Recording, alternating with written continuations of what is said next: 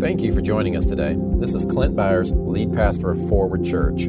I pray this message blesses and encourages you. I hope it inspires transformative grace in your heart and establishes you even deeper in your new covenant identity in Christ. Now take a deep breath, become aware of God's Spirit within you, and enjoy the message.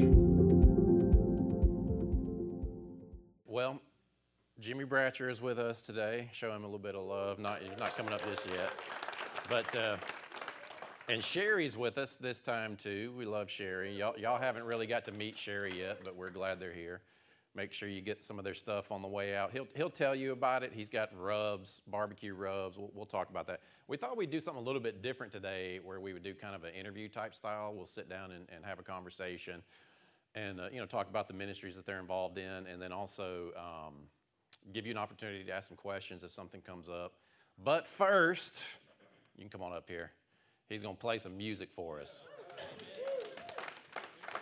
Jimmie is a world-renowned blues artist. Can I say that? You got a number one record. Is it still trending number one right now? Well, It was. It was in the top 10 Top for 10. 7 weeks. It made it to number 3, and then it was on the charts for the 50 top contemporary blues albums for 6 months. Nice. So he's got a couple songs for us. I always forget to tell you to bring that. Is it the Weisenboard? How do you say that? The Weisenboard or the Resonator? Oh, the Resonator. The metal one? That thing is just. Next time you come, you have to bring that and do at least one song with that. Okay. Because I love the sound of that thing. All right. Yeah. In fact. At least I guess that means I'm coming back. Well, sure. Yeah. In fact, you're responsible for Johnny and Kathy being here. We were talking about that a little bit last night. They met in a church. You guys were in Florida. They were praying over you guys. He happened to be at your church, and you said you were moving to Noonan. And Jimmie said, "Well, you got to go here." So that's cool. We're glad. Yeah. And here you are. Yeah. So, appreciate you, man. Thank you. Show him some love.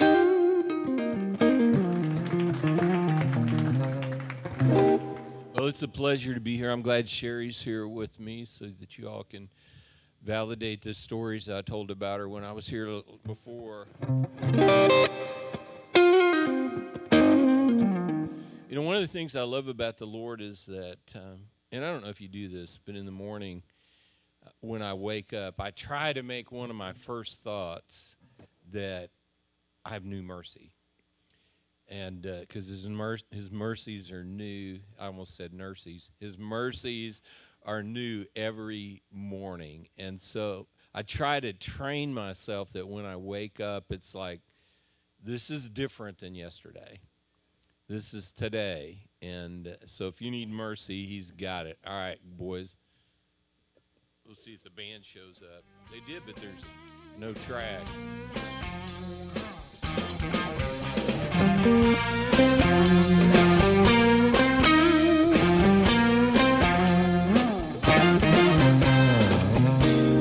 Can I tell you a story from not too long ago? The track about a man whose life was wrecked. He couldn't take it anymore.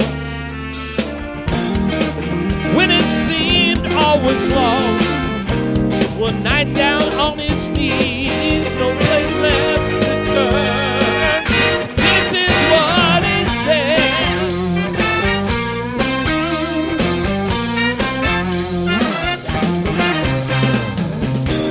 Is there anyone out there who would care for a sinner like me? One whose life is all undone, full of pain and misery.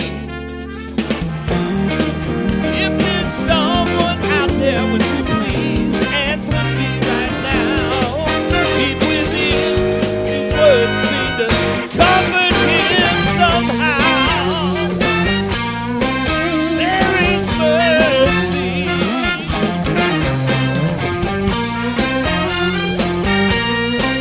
There is mercy. A single mom all on her own, with babies by her side. She lost her love, now she fights just to get by. She does her best, but it seems at times her best just ain't good enough. And on her knees at night in prayer she finds everlasting love. There is mercy.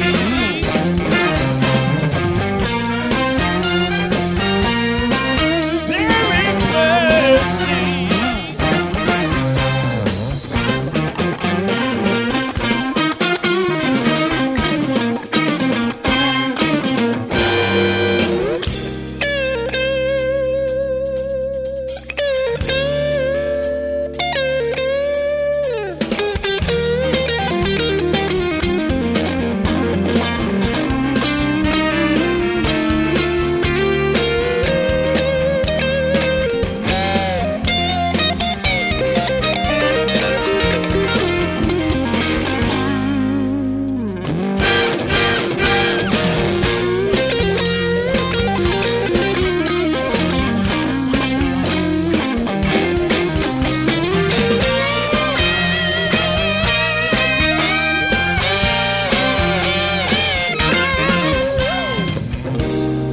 It seems that all is lost and there's no place you can go. There is one who's always there, forgiveness he will show. If you look, you'll see his arms are waiting for you now. And the kindness in his voice, you can hear him shout.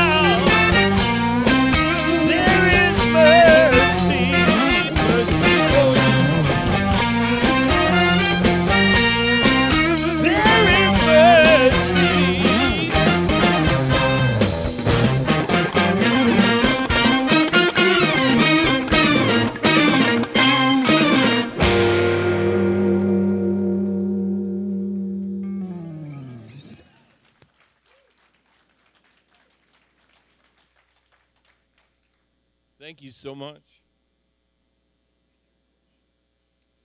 You think? Do a whole show? We could do that. Well, Sherry asked that I play a song that I don't have a track for it back there, but it kind of fits in. So Clint mentioned that, you know, our last album, which was a little bit unique in that I have written several songs about food. And so I kept joking. It's like, I'm going to do a whole album of songs about food. And then somebody said, well, why don't you, you cook all the time. I'm always grilling and stuff. And so why don't you do a cookbook? And I'm like, okay. And so we sent the word out to our friends and family, and we came up with this super fabulous 196-page cookbook called I'm Hungry. And so it's got keto, paleo, Southwestern. Brenda Richards got some recipes in here. My friend Mark Gunger from Green Bay, he put one in here called Old-Fashioned Pizza Exactly the Way You Want It. And so the recipe is you decide what you want on the pizza. You decide the type of crust you want on the pizza. And then you call your pizza place, and they'll deliver it, and it'll be exactly the way you want it.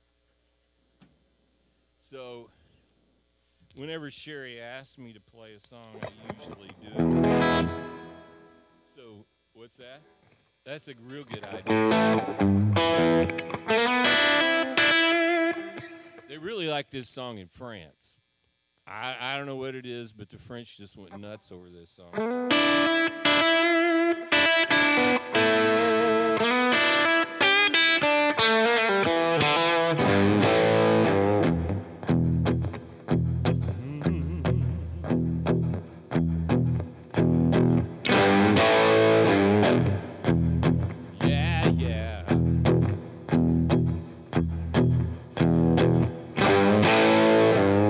There's something in the breeze, it's blowing through the trees, shakes me to the core. Oh, I wanted more. Takes me back home from wherever I roam. I remember it well every time I smell that smell. I smell bacon.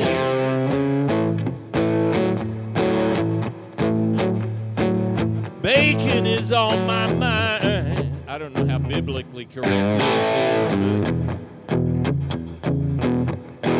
I smell bacon. I got to have it all the time. Y'all know what I'm talking about.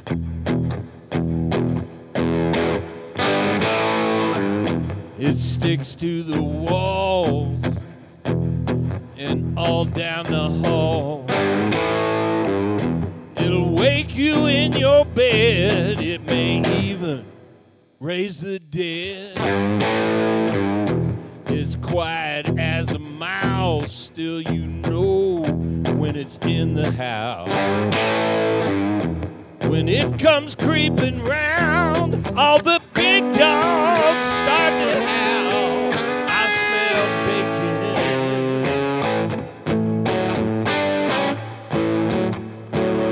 Bacon is on my mind.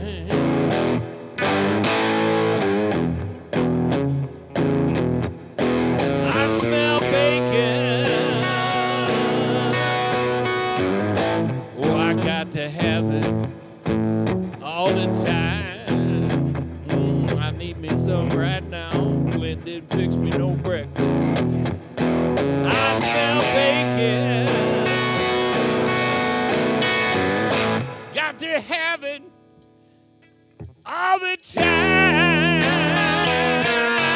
Oh.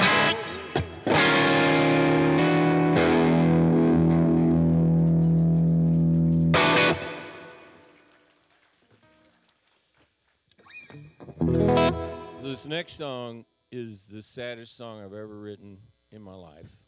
And it's, you know, so if y'all got antidepressants, now's a good time to take them.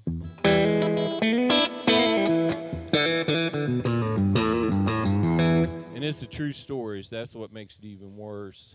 And so anyway, we'll play it for you. Go ahead, guys. Yeah, there you go. 1, 2, 3, 4.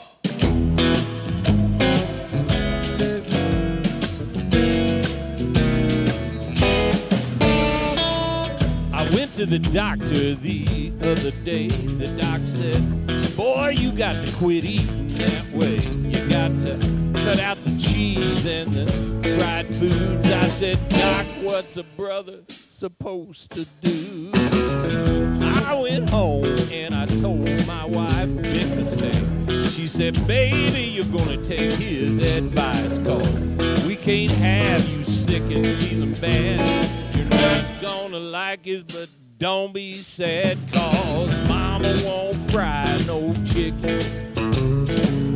Mama won't fry no chicken.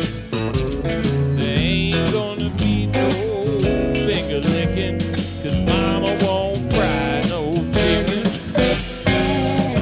Sometimes when I'm by myself, I get tempted and I can't resist. I drive by churches, Popeyes, KFC, then stop and Go Chicken Go and get a piece of sweet tea. Because mama won't fry no chicken. Mama won't fry no chicken. There ain't gonna be no finger licking, cause mama won't fry no chicken. Baby, your fried chicken is the best I've ever had, and to live without it, it just makes me mad. So pull out the skillet, throw some dark meat in the pan, and make me some gravy, and I'll be a happy man. But mama won't fry no chicken. Mama won't fry no chicken. There ain't gonna be no finger licking, cause mama won't fry no chicken.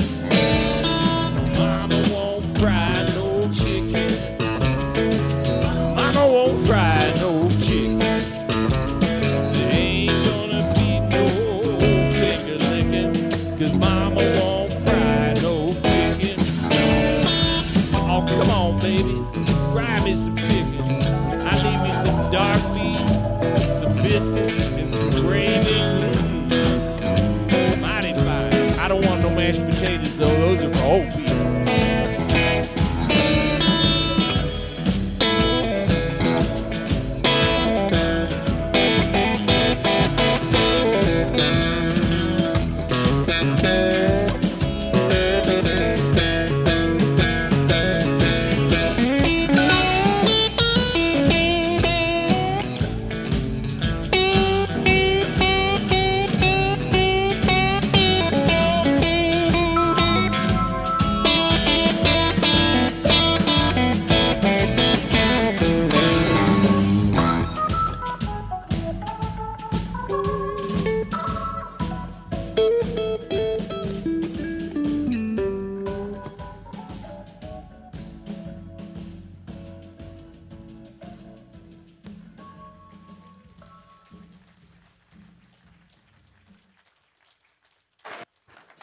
All right. We'll get the stage reset here. Y'all appreciate that? Is that fun? We'll grab these chairs here. Reese, will you grab one of those chairs over there? Chicken and bacon? Chicken wrapped in bacon. Well, just so you all, Thank you, sir. So we'll sanctify this. Chicken is considered to be the gospel bird. Just so y'all know. I mean, that's. This is home at Chick-fil-A. We go. Yeah, Oh, that's right. We got God's chicken here, right? Oh, no. That's what we call it, God's chicken. You do? Chick-fil-A. I hardly ever Is this eat good? This is good? Y'all all right with this? camera-wise. How y'all doing online? Some of my folks Yep. from our stream, I'm sure, came over to watch this morning. So Which you stream. We'll I just do. kind of dance around here. Tell us Okay. where you stream from. You do a lot of stuff online. I didn't until March of 2020. Well, yeah.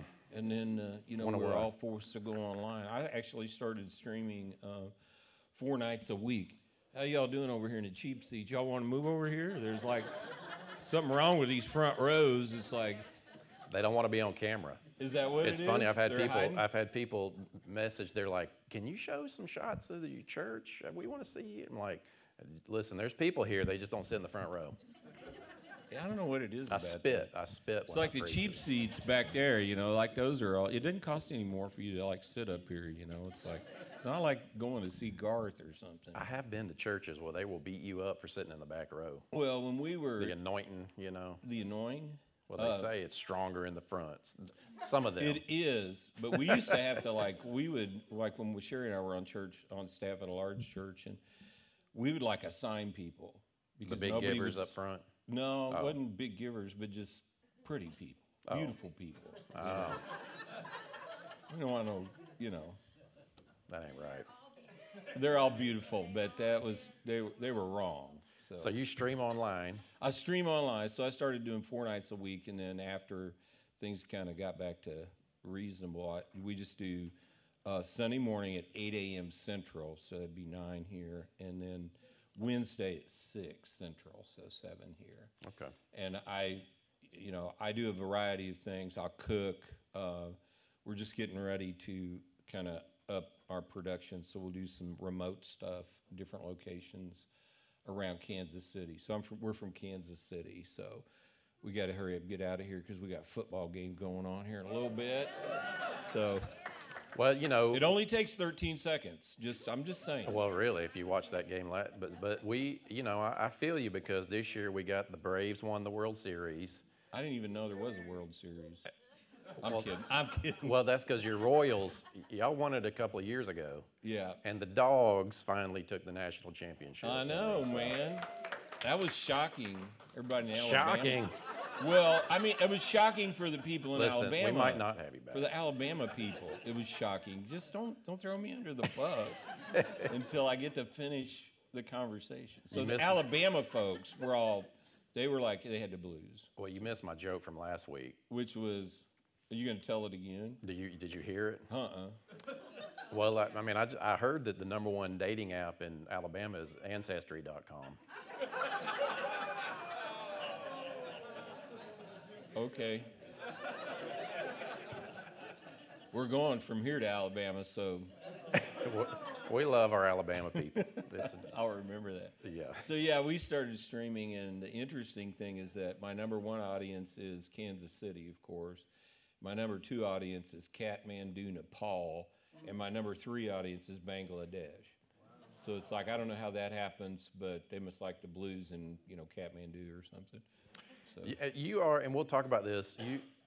You are primarily an evangelist, right? I mean, that's kind of how I see y'all's ministry, evangelistic, going into places that the church doesn't normally go or can't get into. Yeah, reaching people that won't normally go to church. And right. So we've been local. Before that, how did we meet? We met in Huntsville, in Alabama. Right. At Impact. That's when you and Sarah were dating. Yeah. I'm kidding. That was before Ancestry. Yeah. But you met where?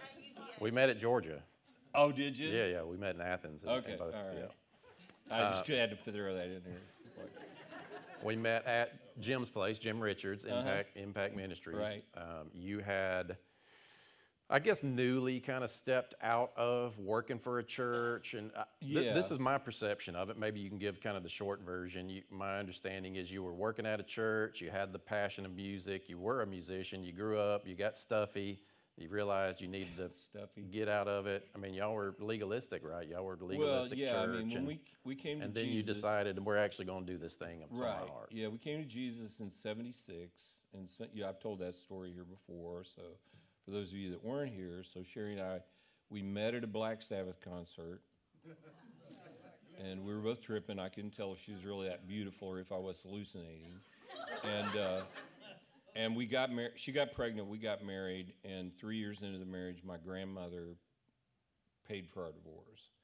That's how bad it was. So we have a book back there called "Granny Paid for Our Divorce," and so we decided about 9 months later that we were going to get married again. Of course, we couldn't tell my grandmother because she wanted her money back. And refund. But we stumbled into a little church in northwest Missouri, in the smallest populated county in the state. The church's name was God's Sheep Shed. So you can't make that stuff up. And the only way the pastor would marry us was if I gave my life to Jesus. And so we, planted in that church. We were completely transformed immediately. Spontaneously. It was death to life, transition. Yeah. And we stayed in that church for 16 years, raised our kids there. The church turned very legalistic. And one of the first things the pastor told me was, you have to tithe. And I said, what's that? And he said, that's the first 10% of what you make. And my response to him was, yeah, and you're crazy, And the second thing he told me was, you have to quit playing that devil music. And so for 20 years, because you were obviously a musician. Yeah, then. I was a musician, and at that time I was more interested in following Jesus than playing music. And so I continued to play, but it was only, sanctified music. And so we did that. And then when we left there in 1994, we went to a large church in St. Joseph, Missouri, and we were in the top 20 fastest growing churches in America through the 90s. Jim, And I hate to interrupt, but they say on here that they can't hear you all. Okay. So speak loud. Somebody online. Well, saying, bring him up on the live stream. Okay, I'll hold the mic up. How's that? But they can bring We can him do up both. too. Yeah. So, Thank you. anyway, we went to a large church there, and Sherry and I were both on staff there. I was a senior associate pastor, and that church was rocking. A lot of people coming to Jesus. And you weren't playing. I was not playing. I mean, very little. I would do. Did you miss it during that time? It was always part of who I was, but it wasn't. But you had short hair. Yeah, I posted a picture on my Facebook page this week of that. What I looked like coming out of there. It was shorter than your hair. Yeah. And I was legit. I had to wear a suit 7 days a week. Wow. Suit and tie. I had to at least have a jacket on anytime I came to the office. But it was the 90s. I mean, it was the 90s, yeah. Church but, was different. But that church became very performance-based, and so it was all about the performance. And so we decided that in the fall of 1998, the Lord spoke to me and said, "Can you do this for the rest of your life?" And I said, "Yes," because we were very successful, good salary, good benefits. And then he said, "And be happy." And I said, "No." And so Sherry and I we figured we'd pastor a church. I mean, we had the resume to do that. And so for a year and a half, we looked for a church and didn't find anything. And so we set a date of March 1st, 2000. We would leave the staff there and let them go ahead and restaff, which for the two of us, it took 4 to replace. And then we started, really didn't know what we were doing or what we were going to do.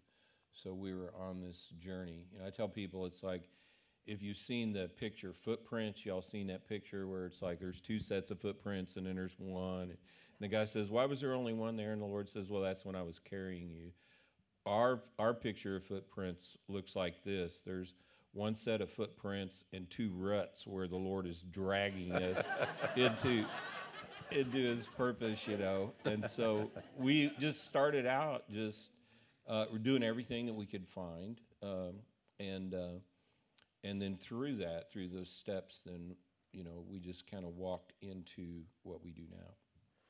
So you laid down what you love, thinking Right. you were doing the right thing, and you did good work. Raised our kids, But then the music thing came back around, because what I'm interested in maybe having you speak to a little bit. I know you got a book called "Don't Take Your Dreams to the Grave," Right. And you got a workbook for that, so we Right. recommend that. And if you're JimmieBratcher.com, or you can get it here today. But so, I mean, what were some of the internal questions and dialogue, decision processes to pick back up the guitar, to start doing this thing? Because that was something that I remember when you and Jim met. Right. I was on staff with him at the time, and he came back and was talking about, met this guy, and he's an incredible guitarist, and he's starting to kind of move back this direction again, and so because we got people sitting here that are on that fence. I'm not recommending people quit their jobs, but if you really feel like the Lord's poking you in your heart to really move towards something that can be done, Right. talk to that a little bit. Well, looking back, Yeah. so looking from this perspective, the thing that we learned was that we had this dream. So I have a book about dreams, "Don't Take Your Dreams to the Grave." And Which is a great title. I mean, "Don't Take Your Dreams to the Grave." You can just kind of sit and meditate on that a Yeah, little bit. I mean, and it's inspiring. it's shocking, Yeah. because you look at it, especially when you get a few miles on you. But when I look back, the thing that was so important was that we had this idea of what our dreams were, but we had these opportunities that were in front of us. And so we and looking back over our whole life in church and everything else for 45 years, I found that, the opportunities were the key to the dreams. And so we started. The opportunities were the key to the dreams. Right. So in other words, instead of praying, "God, give me some blueprint that manifests down from heaven," Right. you just kind of started walking through open doors, or Sure. Yeah. When Sherry and I came to Jesus, with December 19th, 1976, people say, "Well, when were you called into ministry?" It's like, well, I don't remember a moment from that time forward that I didn't want to do something for Jesus. And so right after Christmas in 76, we were obviously out in the country, so we heated the church with wood. And so the men were having a work day. And so it's like, I want to do something for Jesus. So I'm going to show up, cut wood. And so I walk up, we're out in this field, or out in these woods cutting wood, and I walk up to this old farmer, and I'm like, "I'm here to help. Where's the chainsaw?" He goes, "Son, you just coming off drugs. You don't get no chainsaw." That's wisdom right there. And so he said, "Here, move that pile of brush over here." So I had the brush ministry. So I started moving brush. And then when it got warm, we discovered there was an indoor manifestation of the brush ministry. And so for 7 years, Sherry and I cleaned the bathrooms in the church. So we had the toilet brush, And I developed a nice intercessory prayer ministry and would say, every time I knelt down before the throne, I would say, "Lord, there's got to be some elder or deacon that needs this ministry more than me." But so we just started following, Sherry, we had a small Christian school, and so we arranged our finances in such a way so that Sherry could donate her time full time to teach in that school. And so she taught that for 12 years, and I led worship for 8 years, and just, it's back to those things. So our verse for this year is Exodus 4:2, which is Moses at the burning bush, and the question the Lord asked him was, "What's in your hand?" And so we just started Because looking. Moses is sitting there like, what do I do? How do I do this? I'm not sure who you are. I don't think I can do this. How do I get started? Right. And that's the question God says. Yeah. Well, all right, if you're going to go that route, what you got in your hands there? Right. Yeah. And he's like, my version is, he goes, well, I got this stick. I mean, I don't, what do I do with it? Yeah, you throw it down. Yeah. And so we just have used what we had. And so the music thing came about, when, like, we were doing our exit interview at the church, and the senior pastor said, look, I know you want to do this music thing, but don't. And it was just more of the same, thing. But I'm glad you didn't listen to him. I mean, and his can you analogy imagine? was preaching guys get paid, music guys don't. Oh, so it's financial. Yeah. That's unfortunate. So, but it was still in my heart, and so we just, we started the process of doing that. So I was invited to Macon, Georgia, in 2001 to do an album with a guy, Larry Howard, who's a Southern rock founder, played in a band called Grinder Switch. And so we're the opening band for the Allman Brothers and Charlie Daniels and Marshall Tucker and all the Southern rock guys. So we came to Macon. I recorded 2 albums there, and that was the beginning. So it's like, I had to write the songs. I wasn't a songwriter, but I was using what I had. Yeah. And so we started. And then how many records have you recorded total? 12. 12? Yeah. Since 2001? Wow. And there's some great stuff on there. When I think of you, I always think of Get Out the Boat. Yeah. I'm sure that's one of your big my ones. most popular song. Singing about Peter getting out the boat, inspired. Today was kind of more fun songs, but you have most of your records you have, gospel focused and. Yeah, some of the others, like in 2005, I recorded an album called Red, which Mercy, the song I sang, is on that. And I felt the Lord speak to me, and he said, I want you to write in parables.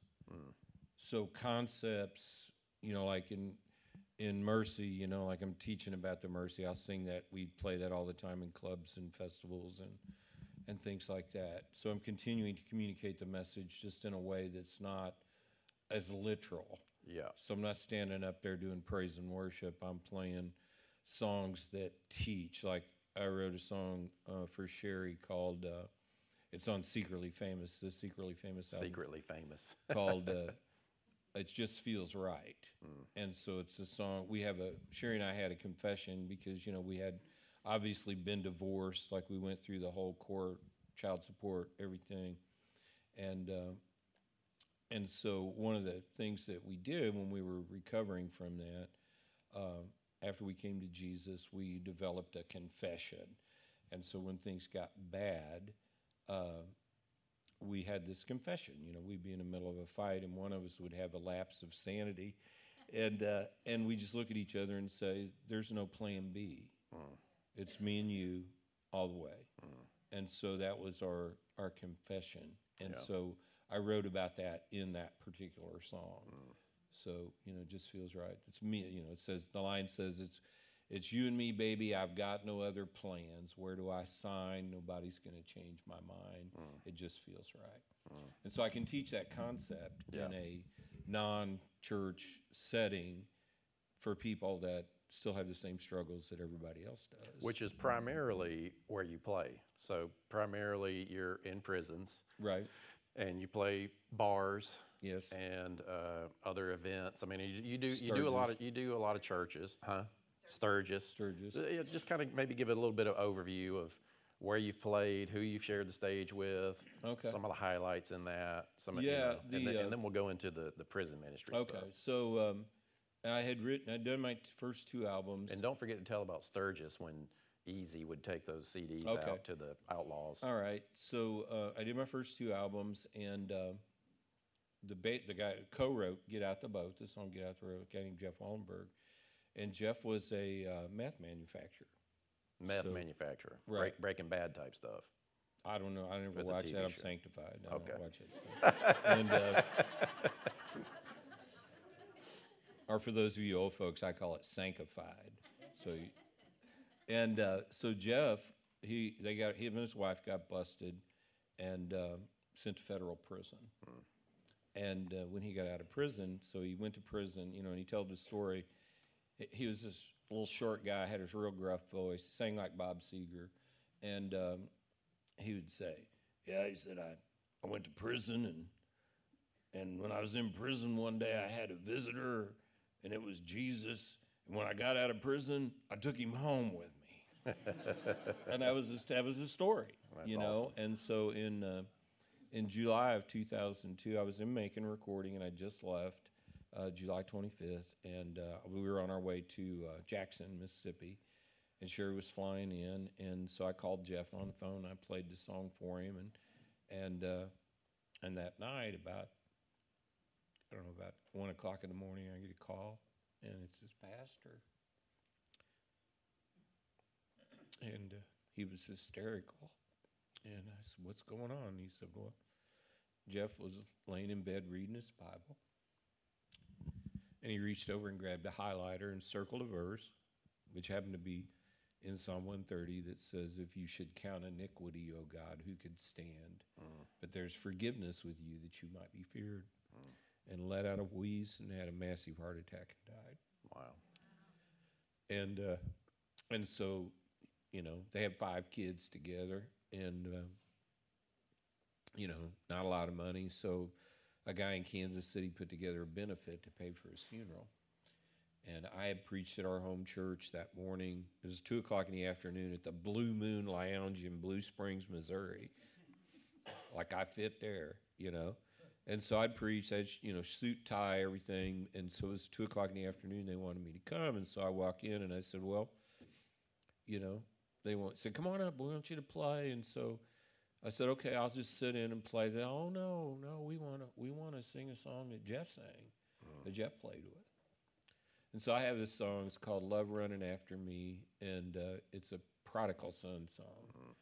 And so, I stood up in that environment. I'd never been in an environment like that before as a believer, like I'm going to do gospel music here, And I just said to the crowd, it's like, you can, because I was in a suit and tie, and I'm like, you can tell, Sunday I just came from church. And I can tell by looking around, and y'all didn't go to church today, and they loved it. Yeah. And so we played this song, and at the last verse, I'm screaming, "Jesus, Jesus, will you take me just as I am?" And then, and it goes on, "His love came running, and rescued me." And as soon as we got done, one of the guitar players comes up, and he just falls on me. And he whispers in my ear, and he says, "Rev, you can save me." And I knew I didn't correct his theology, right. But I knew what he meant. Yeah. And so we invited him to the house the next day. But that event showed me that I could go into those environments and share my life and be authentic, and people would receive it. And so from there, a friend of mine wanted to go to Mississippi, to the Delta, where the blues comes from. And so we're on our motorcycles, and we pull into town. We don't know where to go. And there's the Clarksdale, Mississippi is famous because that's where the Crossroads is at. So if you've seen the movie. That's Robert Johnson, right? Yeah, Sherry, I'm going to need a Kleenex. Sarah, could you throw those up here? Nice. Look toss. at that. You got a water too if you need. Yeah, thanks. And so we pull into town, and there's this monument there that says the Crossroads. Of course, they don't know where it is, and so we're sitting there at this stoplight, and we don't know where to go, and so we're talking. And he says, my friend says, "Well, I got a book, my saddlebag, so let's pull over and park." And so we just pull over, at the intersection. We're digging through this book, trying to figure out where to go, what we want to see, and this old guy pulls up in this pickup truck. Long hair, ponytail, gnarly rebel flag, gun rack, total redneck, He wasn't like some of y'all that are metro redneck, but What? Metro Rednexual. Yeah. Yeah. And so he sticks his head out of his truck and he goes, "Are you boys here to look at my town?" And we're like, "Yeah, what should we see?" And he said, "Well, this and that." And my friend goes, "Where can we get some barbecue?" And he goes, "Right there at Abe's at the crossroads." He says, "Come on, I'll take you over." So he goes over here and we're talking, and he goes, "What do you boys do?" And I said, "Well, he's a pastor." I said, "But I'm an evangelist and a blues guitar player." And he goes, "Well, there's people around here that do that kind of stuff." He goes, "Do you know Morgan Freeman?" I'm like, "Well, no, but I know who he is." And he goes, "Well, he got a place downtown." He said, "Come on, let's go down here." And so he takes us down to a blues club that Morgan Freeman owns called Ground Zero and introduces everybody. And so to make the story short, a few months later, I'm at home and I get an email from him, this guy, Rebel Flag gun rack guy, who when we went into Abe's, he's like, "I got a Thompson in the back here, submachine gun." He goes, "You want to see it?" I'm like, "Probably not, right here in public." It's like, let me whipping out a submachine gun. But so he sends me this email and he says, "I need your phone number." And so I send him, he calls me and he goes, "I've been appointed the chairman of the first ever blues festival to be held at the Crossroads. And I want you to be the first band that we book to play there." And so as we were preparing the next year for the festival. And this is not a Christian event. No, this is Blues, just straight a up. music event. Yeah. And so we're preparing for the festival, and I noticed that some of the people that are playing the festival are playing at Morgan Freeman's. And so I sent him an email and said, "I'd like to do that. Can we do that?" And he said, "Okay." And I said, "Well, the only time we can do it's Saturday afternoon." And he said, "Well, I'll check." And so he comes back and he says, "Well, they're not open on Saturday afternoon. But Morgan said, if you want to play there, they'll open the place up." And so, we figured there'd be like 2 people there, or something. And we get there and it's full of bikers drinking like there's no tomorrow. And I play the same song that I played at Jeff's memorial service. And I don't know, how these people are going to respond. I'm church boy. Right.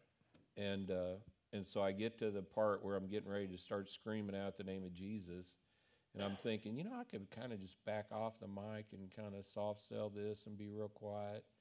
Maybe save my life, And I thought, no, I hear these chairs rumbling. Yeah, and everybody. And so that, and the thing people say, "Well, how much persecution do you get in those environments?" And I'm like, "None." And they're like, "Well, you're compromising the gospel, you're not telling the truth." And I'm like, "No, here it is. We respect people, we love people, and that's really all you need to do for people to have an audience with people." So from that, then we started being open to those opportunities. But we played it. We had, somebody called and said, "Hey, I'm doing this thing at Sturgis," and we had been to Sturgis, Which is the largest motorcycle rally in the country, probably in the world. Yeah, I think so. I mean, when we played there for their 75th anniversary, which was, I don't know, 6 or 7 years ago, there was 1.2 million people there, and in a town of 6,000. So it takes up the whole western half. Linda, you been to Sturgis before? Yes, sir. Yeah. And, it takes up the whole western half of South Dakota and Wyoming, and, all the resources are there. And so anyway, that opened the door for us to start going to Sturgis. So we had the stage downtown, and really it was embarrassing because it looked like a bunch of hillbillies. I mean, it was horrible. But we had this idea. I was taking a nap one day, and of course Jim Richards will teach you this, that he had just taught me this, that the most creative times that you'll have is right as you're falling asleep and right as you're waking up. So I was taking a nap, which I love naps. We got any nappers in here? Come on, somebody. And 2:30, man, I'm ready. But so I woke up from a nap and I had this idea. It's like, I'm gonna create a CD, and we're gonna call it the Bike Blessing CD, because every biker wants their bike to be prayed over by a pastor or a priest or somebody. And so I'm gonna put a prayer on it, 60-second prayer, a bunch of my music, and then mine and Sherry's story, an audio of that. And while we're performing, we're gonna give these away. And so the first year we took 5,000, and Sherry and the team were giving away about 1,200 an hour. And after we were finished, I would walk around the area, because you know how it is when you're giving out tracts or something. It's like they're just, 10 feet away. They're just all over the place. And I'd look in at trash cans and on the street, and I never found one. And then we got responses from all over the world. But from Jim Richards' church, there was a guy named Easy, who was a legendary tattoo artist for his work on Hell's Angels. And so he would come, and he would come to the stage, and he'd go, "Hey, Jimmy, can I have some CDs?" And I'm like, "What do you want, Easy?" He goes, "Can I fill up my saddlebag?" And so, sure. So he'd take a couple hundred CDs, and he'd go straight to the outlaw biker camps and give them away. Which is essentially Hell's Angels outlaw. They're the 1%. 1%ers, the rough guys. Yeah, places that I wouldn't go. Yeah. Well, May not even be able to get into. No, I wouldn't. And he was able.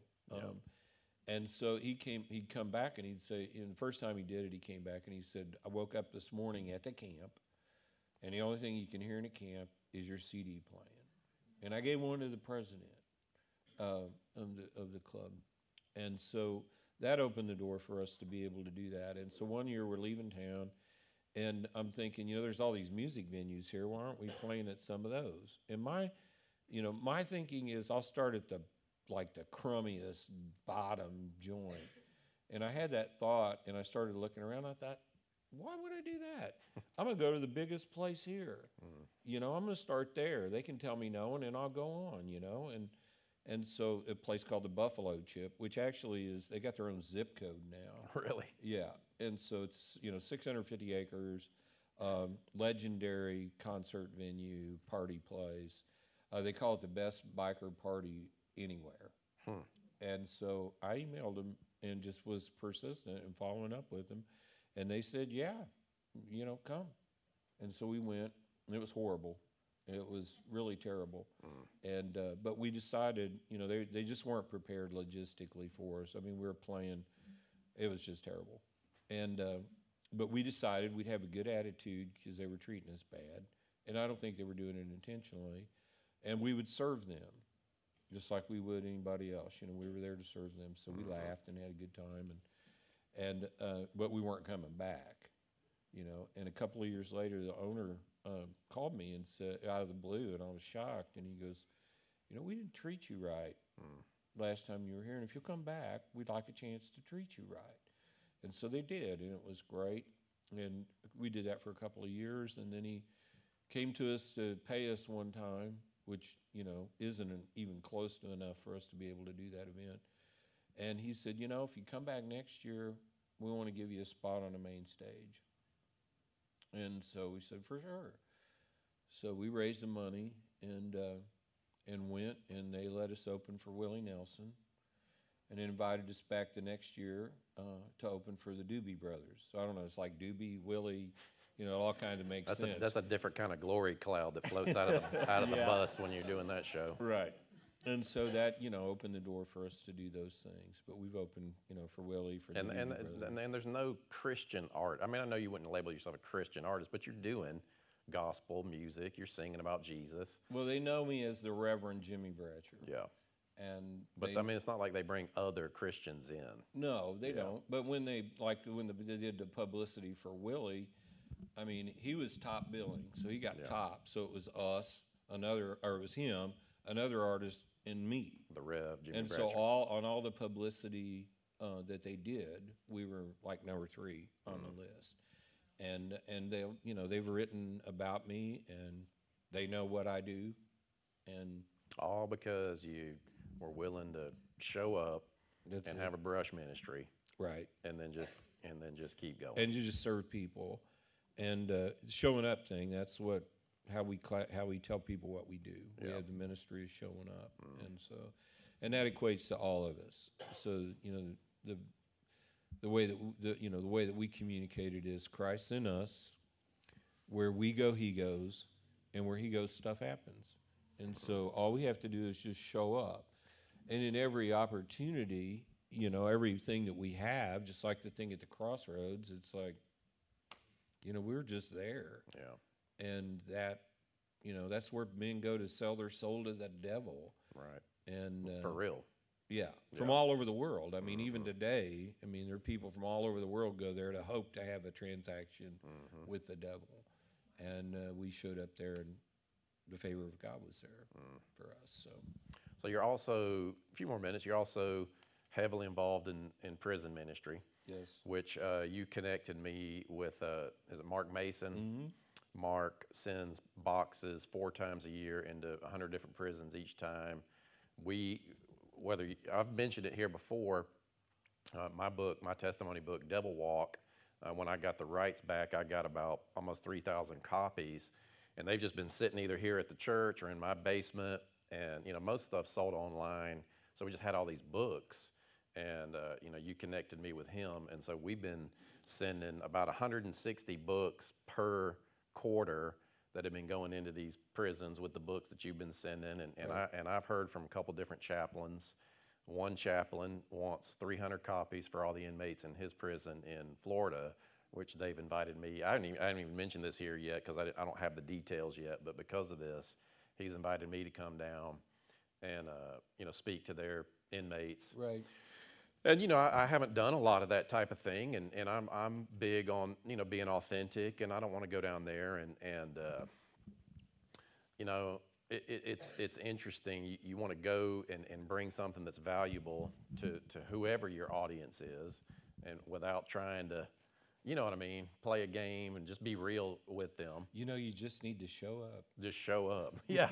So, but you just, I don't know, talk a little bit about the prison ministry. You've played Ellsworth, Ellis. You tell it. I get the names mixed up. Well, Sherry and I started in the 80s. And you're still doing prison ministry. Right. You're still going in and. Yes. Yeah. Yeah, we started in the 80s. It's a kind of a funny story, but we had a lady that was an assistant to a bunch of priests in a Catholic church in the region. And she wanted us to go to prison with her. And I'm like, no, Right. I'm not going to do this. But Yeah. she just kept insisting that we go. And I wasn't real thrilled about going to prison in the first place, And so finally we said, okay, we'll go. And so we go, and we walk into this dining room kind of thing, and they got us all broke up in tables. And we're assigned tables to sit at. And so Sherry and I are sitting there, and this first girl that walks in, she walks up and she looks down at our name tags and finds her place, and she's sitting right across from us. And she looks at our name tags, looks at me and Sherry, and she goes, "Did you all know I was in here?" And I grew up with this girl. We, from first grade forward, grew up with this girl. And I told the girl that invited us, I'm not going to do anything, but one of their speakers canceled, and so she goes, "Would you all get up and tell your story?" So we got up and shared our story, and the girl, the inmate, after we're done, she gets up and she goes, "What they're saying is the truth, because I wouldn't hang out with them because they were so crazy." And so, but anyway, from that, then we started doing stuff at Leavenworth Federal Penitentiary, and then from that, then we were invited in 2001 to do our first event at Ellsworth, which is in central Kansas, Ellsworth, Kansas. And there's 950 men there. And so we go back twice a year. We do an event in the spring, or in the early summer. And the unique thing about that event is they let all 950 men out at the same time, which they never do because they're segregated by gang, by race, or whatever. And they let them all out at the same time we play. And then we go back and we do a Christmas event there as well. And then several other prisons in Kansas. And I've done, I've done a ton of prisons here in Georgia. And but Kansas is very unique in that they have seen the fruit of how the gospel impacts those men and women. And so they've thrown open the doors. At Ellsworth is a unique prison in that the chaplain, who's a close friend of ours, we actually met him when he was incarcerated at Leavenworth. He was a Georgia boy.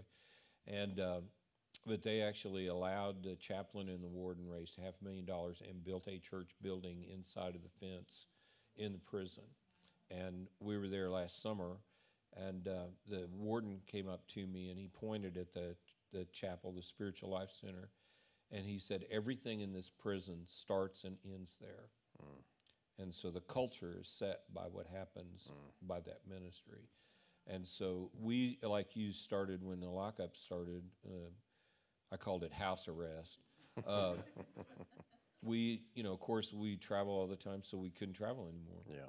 And so we started using our resources with Mark, and then we've since increased that. Just Christmas, we would do 2 events in Christmas at Ellsworth and El Dorado, Kansas. El Dorado's a supermax, 1,350 men there, and they couldn't hire enough guards, so they just locked them up in their cells 24/7.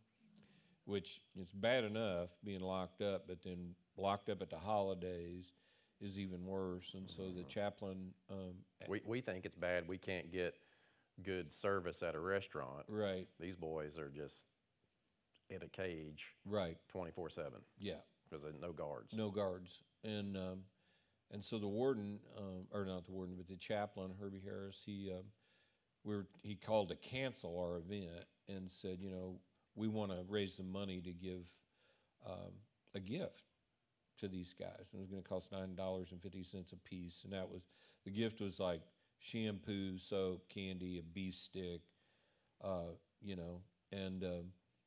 and so he said we need $7,000 more to be able to do that, and so I just said, well, let me see what I can do. So I sent a text to several churches in the area that should be concerned, and want to participate, because these people are going to get out and go back into their communities. And we were able to raise $12,300 just like that.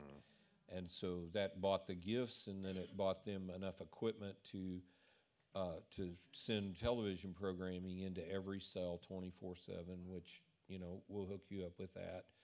And then our contribution, we sent money, but our contribution was to send 1,350 of our book, Granny Paid for Our Divorce, to them as a Christmas gift. Look at that picture on there.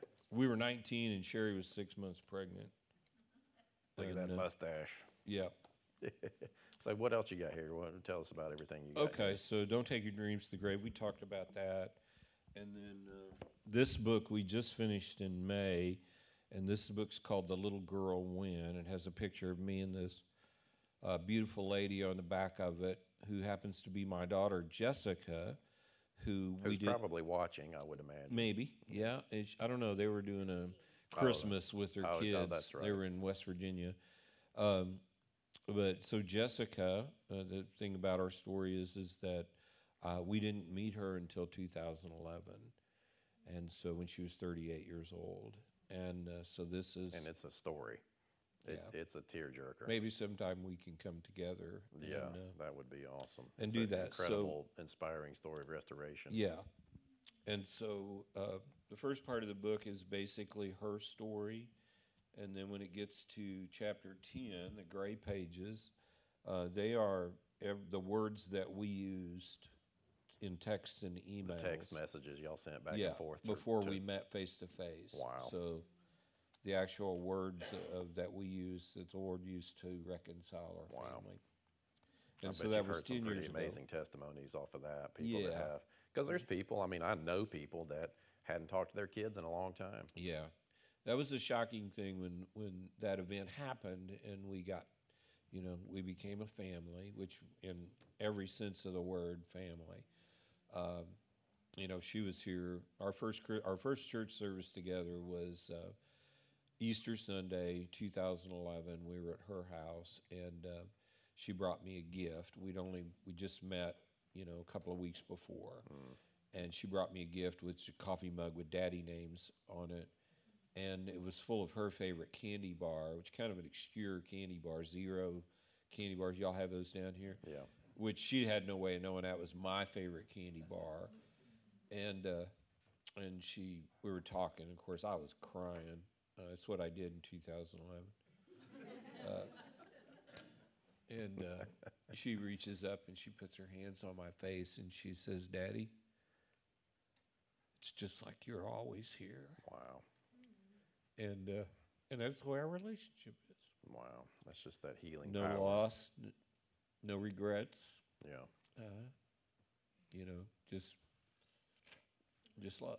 Wow. Praise God. So anyway, Praise God. but we have talked to so many people, and I'm sure there's people here that have that breach in their relationship for whatever reason, and it's amazing because we were shocked how many people have that. Yeah.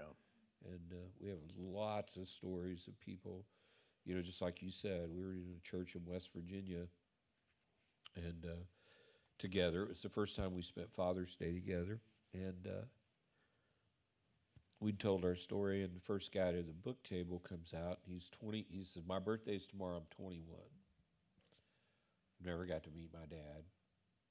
And I texted my mother while you were sharing and told her that's what I wanted for my birthday.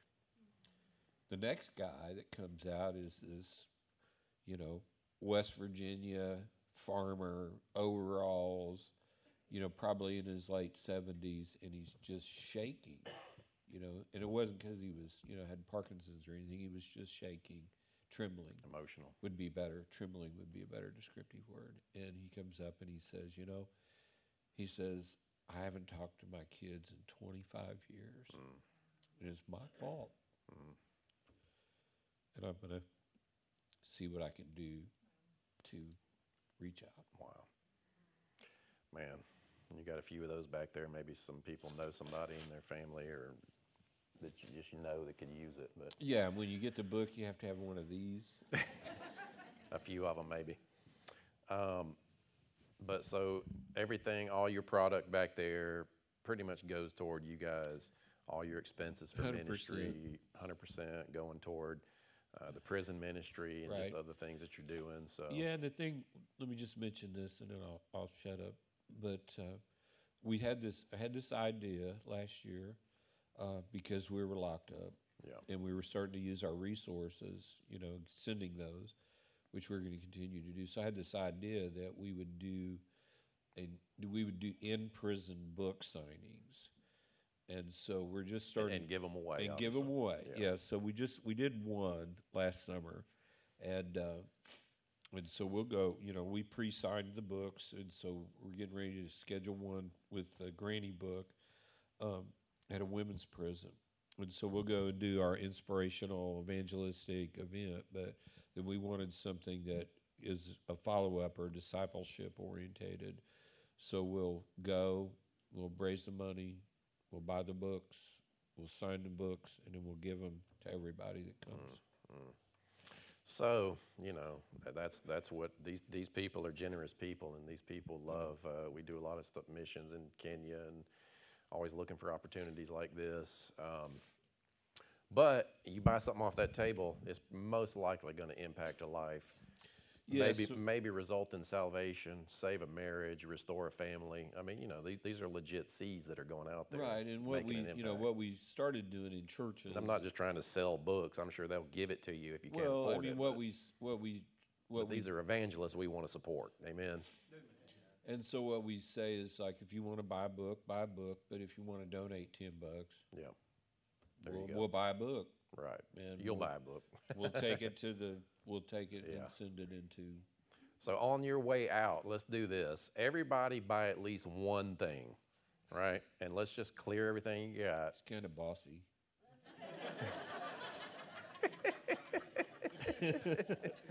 They know me. You're a big cook. You got some rubs, the barbecue rubs. Yeah. These are from a company near us in Kearney, Missouri, which is the hometown of Jesse James. And they're all like fresh made, non-GMO, no caking agents. And so there's No steak flip-flops. rub, brisket rub, there's all-purpose rubs. And so they're great stuff if you're a barbecue guy or cooker. You know, I don't know if y'all know how to do that down here or not. I've had Brunswick stew, ain't a fan. So just First time he came, we were going to lunch. I said, "What you want to eat?" He said, "Just don't take me to barbecue." Because I guess barbecue, Kansas City, but yeah, we got some Kansas City folks here. Burn ends all the way. okay. Burn ends all the way. Come on now. So we appreciate you coming. We love having you and Sherry here. Do you appreciate hearing their story and what they're doing? I think the purpose of this isn't so we can talk about ourselves as much as inspire people in everyday situations that the validity of who you are and what you do and the people you interface with are really no different than what we do. And it's just a matter of you looking for those opportunities, finding them, and showing up. It's like with the Bike Blessing CD. It's like it's no different than Paul saying, "Oh, there's the monument to the unknown God. Let me tell you about that guy." I mean, it was like, well, here's an opportunity to impact this culture that they respect. That's a spiritual thing, and so we just sow into that. Yeah. Just take that one thing, and in every the reason why we have the Holy Spirit is to have the power of the Holy Spirit is because relationships are so hard. And when you look at the fruit of the Spirit, all of those are relational things. So, love, joy, peace, kindness, temperance, all those things are relational tools. And so we have the Holy Spirit so that we can function relationally in our marriage, with our kids, in our family, and in our culture. And so you all have that same power. And so in every social interaction that we're in, there's some way that you can sow a seed into that relationship and into those people's heart. And even if it's as simple as, you're going out to the restaurant, your food's late, you can be one of those people that says to the waitress, "Hey, I got this thing working in me called patience, and it's okay." Right. And they'll Let 'em off the hook a always little bit. remember that. Yeah. They'll always remember that you were kind and that you were patient and that you weren't like everybody else that was griping and complaining, and that you showed them respect and love. And it's so powerful because then that opens the door for us to be able to, like, why were you so kind? Right. It's like, you don't have to explain it to people. You don't have to share scripture all the time and do all those things, as much as just manifest the reality of who Jesus is in you wherever you're at. That's right. And if you ain't happy, then, nobody wants to talk to you. It's kind of how that works. And that, and it's so true. I was praying about where I'm going in my next few messages next weekend. I'm talking about being salt and light.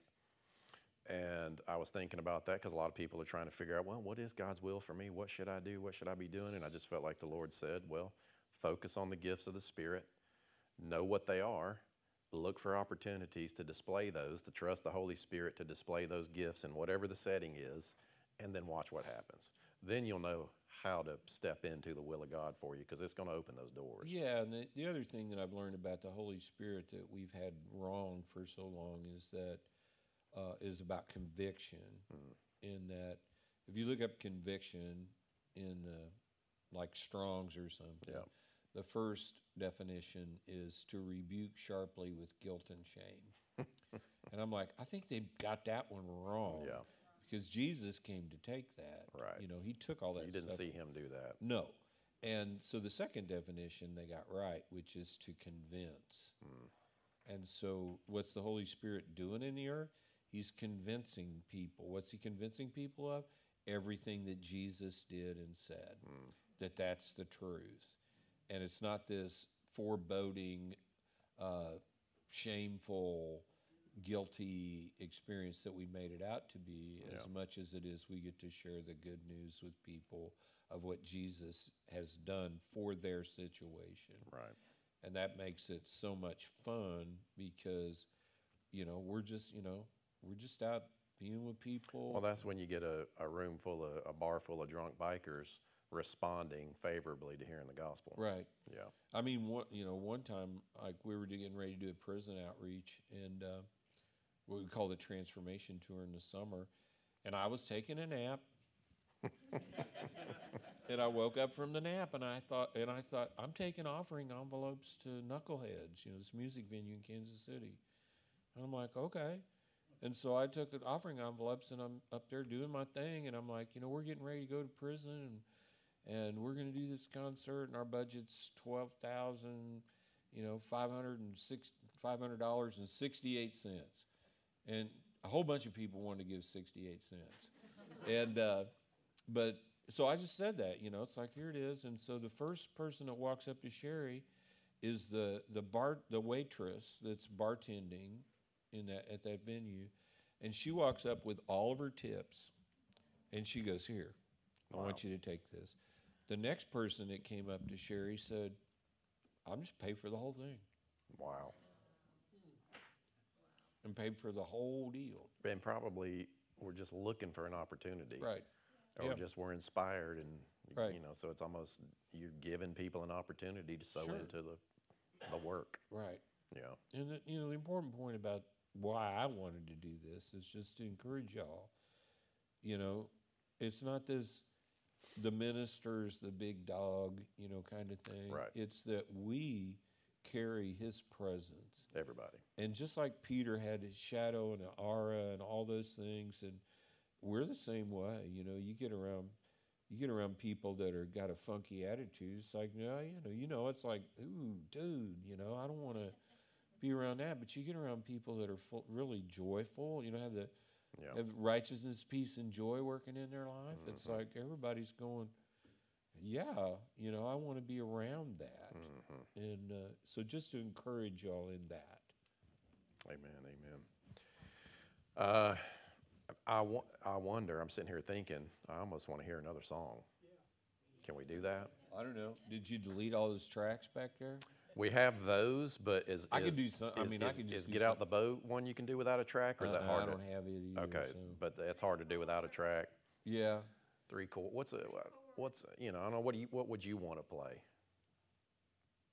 I don't know. I just get up there and do something. Y'all want to hear one more song as we head out? Yeah.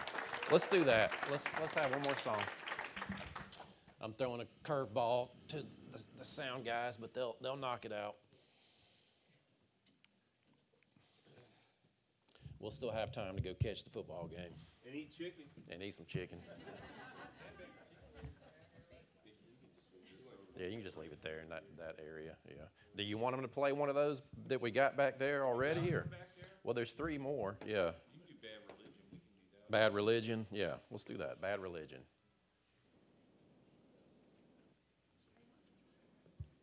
Really? No.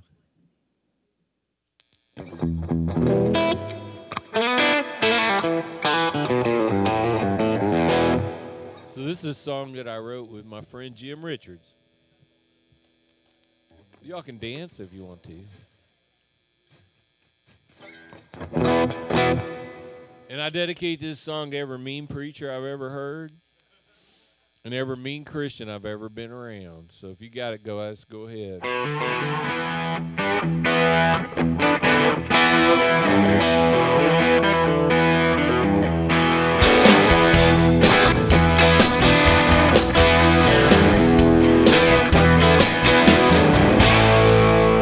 Well, I woke up this morning with a crazy vision, and I thought it was heaven, it was bad religion. Well, it messed up my mind, it made me feel so mean. It drove everybody crazy, made them want to scream. Well, my words, they cut sharp like a deep incision, stealing my friends with my bad religion.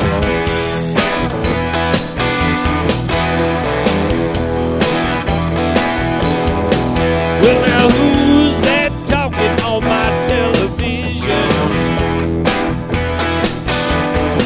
But some mean old preacher with his bad religion. Why's he yelling and screaming, getting red in the face? Well, he better be careful, he might pop a vein.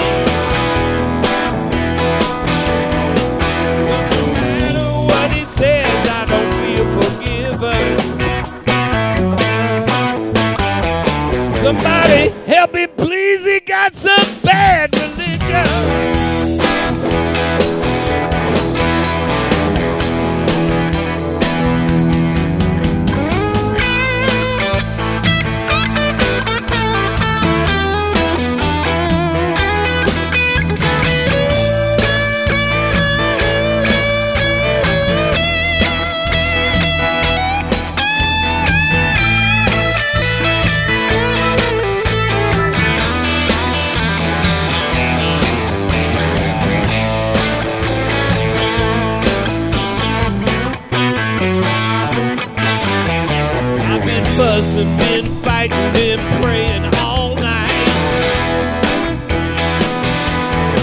Oh, I argued, I screamed, I just had to be right. All beat up and run down, I was ready to quit. I met a man named Jesus who ended my fear. Oh, he told me about love and I made a decision. And my old man died with my bad religion. Bad religion. Well, that stuff will mess you up real bad. You better watch out.